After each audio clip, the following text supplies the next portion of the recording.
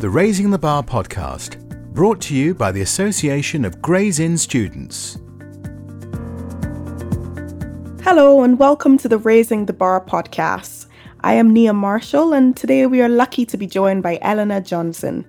She was the past publicity officer of the Association of Gray's Inn Students and the podcast host of Raising the Bar during 2019 to 2020. Eleanor is also a Gray's Inn residential scholar and Edmund Davies scholar. And she's a future pupil barrister and her pupillage will commence in September 2021. Eleanor, how does it feel to be an interviewee? You're on the other side of the mic. Yeah, hi. It does feel, I can kind of understand why the guest felt quite nervous. It feels so different. I almost went into the introduction just there, so I'm glad you did it. Well, thank you for joining. And as you know, today we are going to be talking about what to do in the year in between getting an offer and starting pupillage.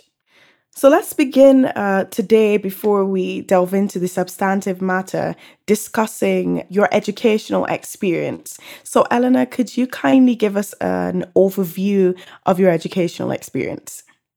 Yeah, sure. So I went to school in Essex, and from there I studied law at Oxford, where in terms of the bar, I did a lot of mooting and I really got stuck into the Bar Society, which I know makes me sound like a really fun person.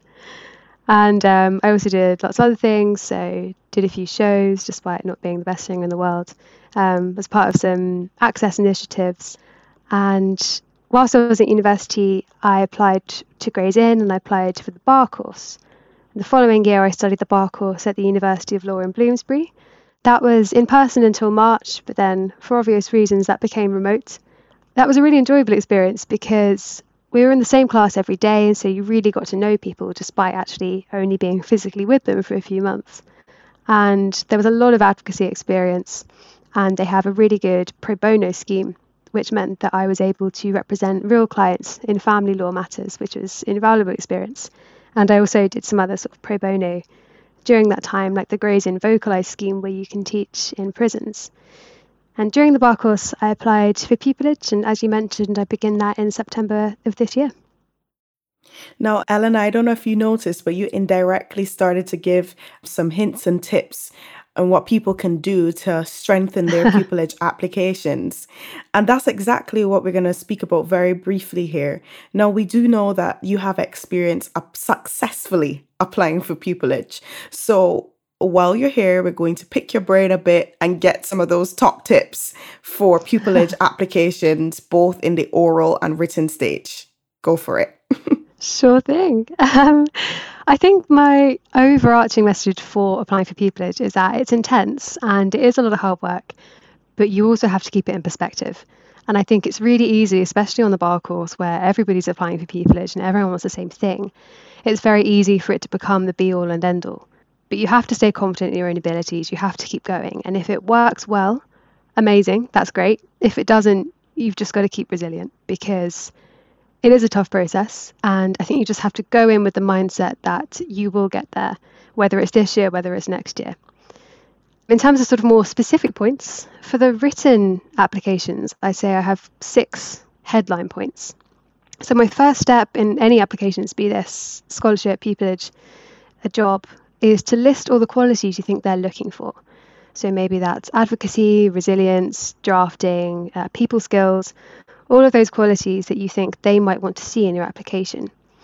And then really do your research into that chambers. So get to know the ethos, get to know what kind of areas of law they do, what kind of cases they specialise in. And then once you've done all of that, write out all of the experience that you have.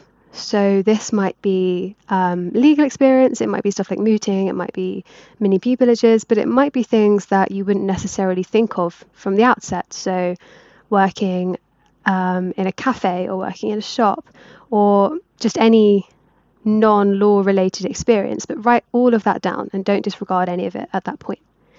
And then from that, look at how each of those experiences can be used as evidence for the qualities they're looking for.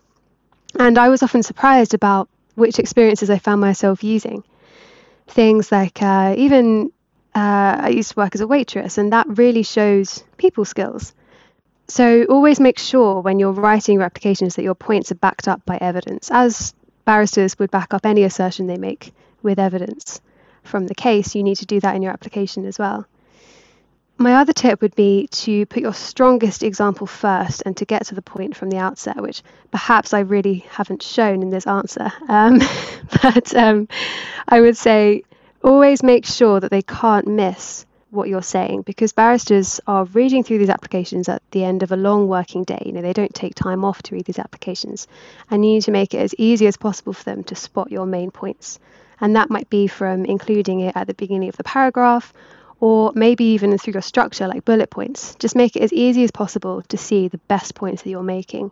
And then finally, once you've done all of that, draft it again and show it to other people, because by the time you've read your answer 50 times, you just can't read it anymore. So that's my tips for the written applications. And in terms of the interview, I would say there are also 6 headline points. So firstly, think about your application, the application that you gave to that Chambers, and make sure you know it inside out. So for example, if you mentioned any cases, make sure you refresh your knowledge of those, because that's something that the interviewers can use to ask you questions from.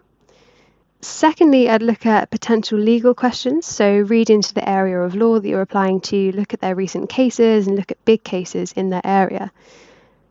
Some areas, especially like ones like family, which you might not have studied before, they won't expect you to know all the areas of family law in great detail, but it will really help if you know those concepts and if you know what's going on at that moment in time.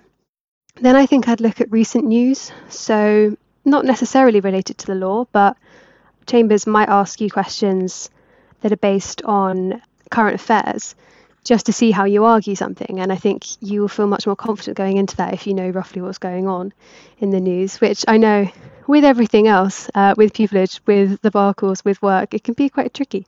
But just sort of a basic awareness of what's going on can be really sort of boost your confidence going into that. Then, of course, you've got the specific task they might have asked you to do. Maybe you've got to write an opinion. Maybe you've got to prepare a bail app. And finally, some general interview questions. So even just Googling common interview questions will come up with some sort of personality style questions and questions that aren't necessarily based in the law, but I don't know, they might ask you what your biggest strength is, for example. And just having a think about those answers can really boost your confidence going into the interview. That's my top tips for the written and the interviews. Definitely sound like brilliant top tips, and we do know people will be implementing those and hopefully succeeding. Now, Alana, we know that you had a gap year between receiving your offer for pupillage and starting pupillage. Now, sometimes persons often wonder, what should I do with that time? So what prompted you to apply to be a paralegal during your gap year? I wanted to have some sort of practical experience of the area of law that I'm going into. So I'll be practicing family law, particularly divorce. And although I studied it at undergrad and I studied it on the bar course, I think there's no replacement really for that practical experience. So I wanted to see how it worked with real clients. And it also just gives you the opportunity to see the law from the side of a solicitor. So I've always been very focused on the bar, and I hadn't really seen how solicitors work in practice, and that was really, really enlightening. They have the case from day one. They know the case inside out. I think on the bar course, you get given, obviously, a pretend brief, but you're not really told what goes into that brief before you're given it, and it's a lot.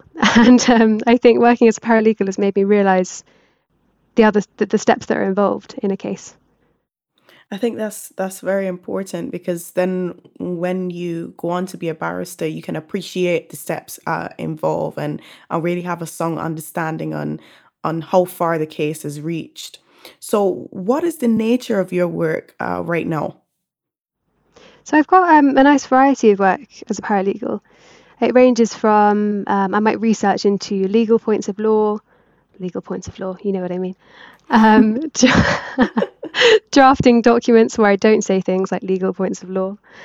But I might also do things like, I do quite a lot of putting bundles together Actually, that links quite well to what you were saying about appreciating the work that's gone into it. Before I was leaning more towards what the solicitors were doing, but I will never underappreciate an e-bundle. Let's put it that way. It takes a long time to put all those things together and paginate them. So yeah, it's a nice variety from the sort of just putting papers together to really getting stuck in points of law. I also attend client calls and conferences and hearings, which has been invaluable because you just get to see this area of law from a really practical point, and you get to see the interactions with the clients.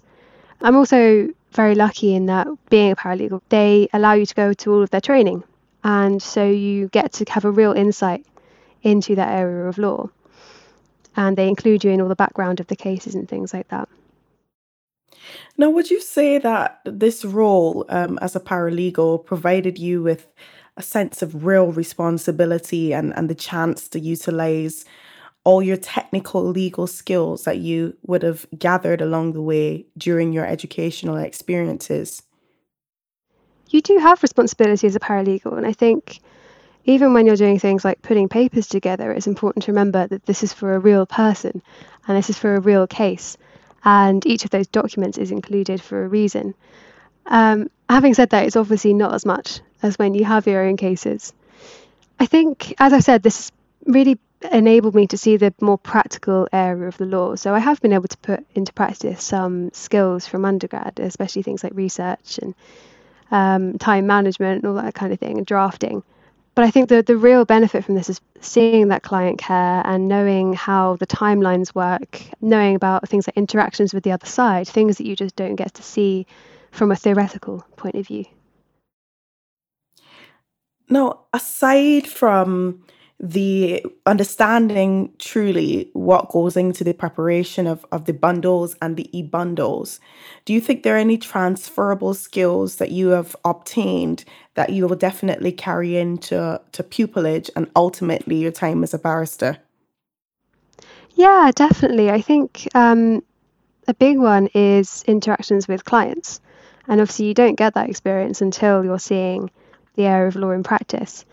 And just seeing how a lot of clients in any area of law will be having quite a difficult time in their lives. Obviously, they're going to court. It's very stressful. It's something that they're not used to doing, regardless of the situation. And so seeing how legal professionals manage that and how they calm their clients down and how they deal with their expectations and how they help them when the case has gone well or maybe when it hasn't gone as well as they wanted it to, I think that is something that I will definitely take into practice. The client care.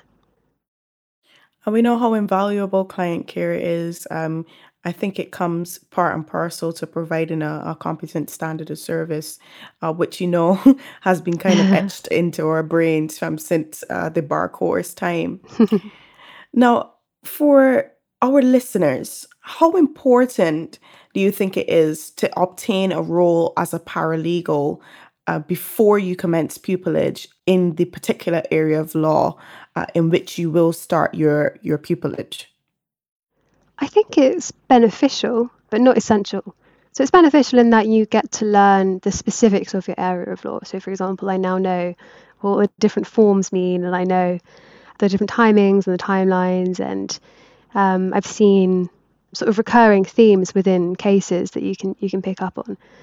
However, I think the skills that you'd get from any paralegaling would be very beneficial. So, as I mentioned, the client care, the procedures, the decisions about tactics, you can pick all of that up from any area of law. So I think it's beneficial regardless of whether or not it's the area that you're going into.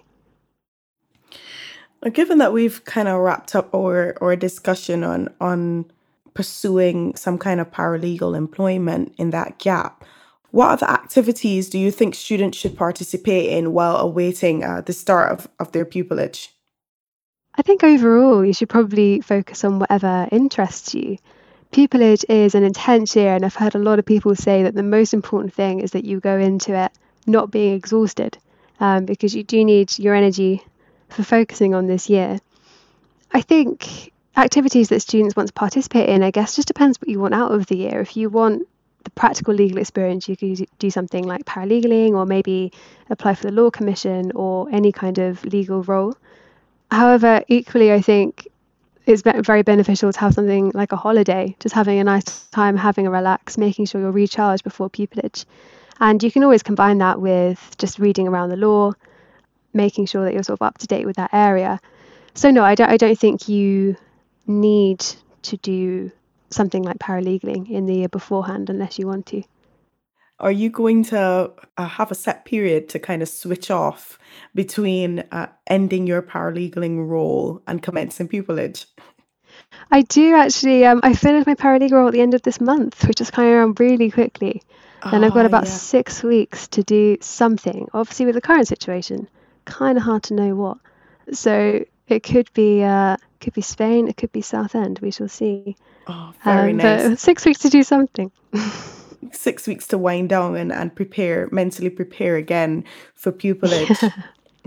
Now, we know throughout our journey, most of us as aspiring barristers, we always get the advice that we should probably start to undertake any activities based on remedying any gaps in our CVs. Do you think that given that persons would have obtained pupillage already, that this is necessarily essential if they want to reevaluate their CV and then apply for work experience based on any gaps that they think that they need filling? I think if they want to do that, it's a good idea. Yeah, like for me, I really wanted this practical family law experience, especially in divorce. And obviously, a lot of us are going to the bar because we enjoy it. So we probably enjoy doing advocacy and things like that. Having said that, I don't think it's essential. I think having spoken to quite a few people, like I said, it's really important to make sure you're recharged and re-energized for pupillage. So I wouldn't spend the year stressing about gaps in your CV necessarily.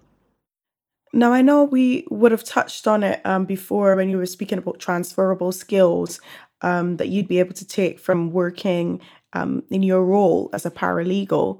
But what other benefits do you think students or aspiring barristers would derive from engaging in legal activities before the commencement of pupillage?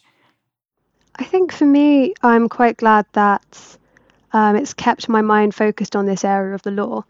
It is quite hard to keep up with legal developments when you're very far away from them. And I think it's sort of made sure that I've remembered stuff, which is always good before pupillage. Yeah, having said that, I don't think you necessarily, like I said, I don't think necessarily need to be a paralegal in order to do that, but it has made it easier. No, I think we've spoken enough on what students can do potentially in that gap year. But for those of us or those aspiring barristers who do have a gap year, because they've been unfortunately unsuccessful in obtaining pupillage and are just awaiting the next cycle of applications, what kind of activities do you think they should participate in? Do you think they differ from the activities that we just spoke about earlier? I think it's an opportunity to reflect on your applications and to reflect on what you think might strengthen. I mean, you mentioned earlier sort of filling gaps in CVs. But having said that, I don't think your whole year needs to be really, really focused on that. A year is such a long time, and you can add so much to your experience in a year that it doesn't necessarily have to be something like a paralegal role or a very legal focused job if you don't want it to be. If you do want to do that, I think it's excellent experience. I think it could really strengthen your application. But you can also do things like finding voluntary experiences and things like that really boost your CV. And I think it's also important to remember, like I said right at the beginning, that it is an odd process, and people who are more than deserving of pupillage might not get it for whatever odd, random reason. So it might not be that your application even needs much added to it. But obviously, if you have a year, you might as well. So yeah, I think it's a good opportunity to strengthen your CV, but I don't think you need to devote your every day of the whole year to doing that. I think that's helpful to some of us who were perfectionists and just probably thought they'd just dedicate a lot of people the at the bar are. Yeah, just dedicate the rest of the time just doing that, slaving away, trying to fill fill any gaps that we think are glaring. Now, we just spoke about filling gaps in our CVs, but sometimes, unfortunately, you yourself might not be able to identify those gaps. So how do you think persons should really go about determining which activities should be pursued in an effort to enhance their CV? I think something that was incredibly helpful in the run-up to pupillage applications was speaking to members of the Inn for mock interviews and to the careers advisor at University of Law, who really could take an objective look at your application and could spot what they really liked about it and what they think needed improving. And like you said, when you're looking at your own application, sometimes it's really hard to do that. So from the outset, actually as early as possible, I would show your application to somebody like that. There's always people in the Inn who are willing to help. The Inn is such a great resource, and everybody's so keen to help other people join the profession. And just ask them what they think could strengthen your application. And then from there, you have a really long time to build up evidence to show those skills. So maybe that would be quite a good way to sort of direct where your year goes, whether that be through a job or through voluntary experience. Or any other experience, really. And ultimately, Eleanor, I know some students struggle to find opportunities. What do you think persons can do, or how can persons find jobs or volunteer opportunities which they think would target these said gaps? Yeah, of course. And I think at the moment, especially, the job market isn't great. And so I'm not going to say, oh, you need to find the most perfect job for the role that you want, because unfortunately that might not be possible. But that's okay, because as we said earlier, you can get transferable skills from so many different jobs in different areas. So I think probably the first port of call would be speaking to your bar course provider or your university or the Inn. But I know my bar course provider had like a whole employability portal which put up a load of adverts for jobs that people could apply to, and a lot of them were law focused. Which was a great opportunity, and I know quite a few people who have got jobs through that. If you are in between your bar course or whatever and pupillage, and you've got a year in between, in that way you could try and talk to your chambers and see if they have any recommendations of places that might have vacancies. You can also, in terms of volunteering, just Google voluntary charities like the Free Representation Unit and see if they're looking for advocates. And also just thinking outside the box, perhaps there's something in your local area, like a volunteering experience, which might not initially look like a legal experience, but which actually has a lot of really transferable skills. So I think there are a lot of resources available, especially through the bar course providers, universities, the Inn, perhaps your chambers, that you can speak to get some ideas. Thank you, Eleanor. This has been a very informative session, and I'm happy to have had the privilege of interviewing you and putting you into the hot seat today. No, thank you so much. It was it's a very different experience being a guest, but you obviously are a wonderful interviewer, so I felt right at ease. Oh, thank you. You smashed it. Thank you. Thanks for listening to the Raising the Bar podcast. Please subscribe, rate and review. And for more information, check us out on Twitter at RaisingTheBarGI.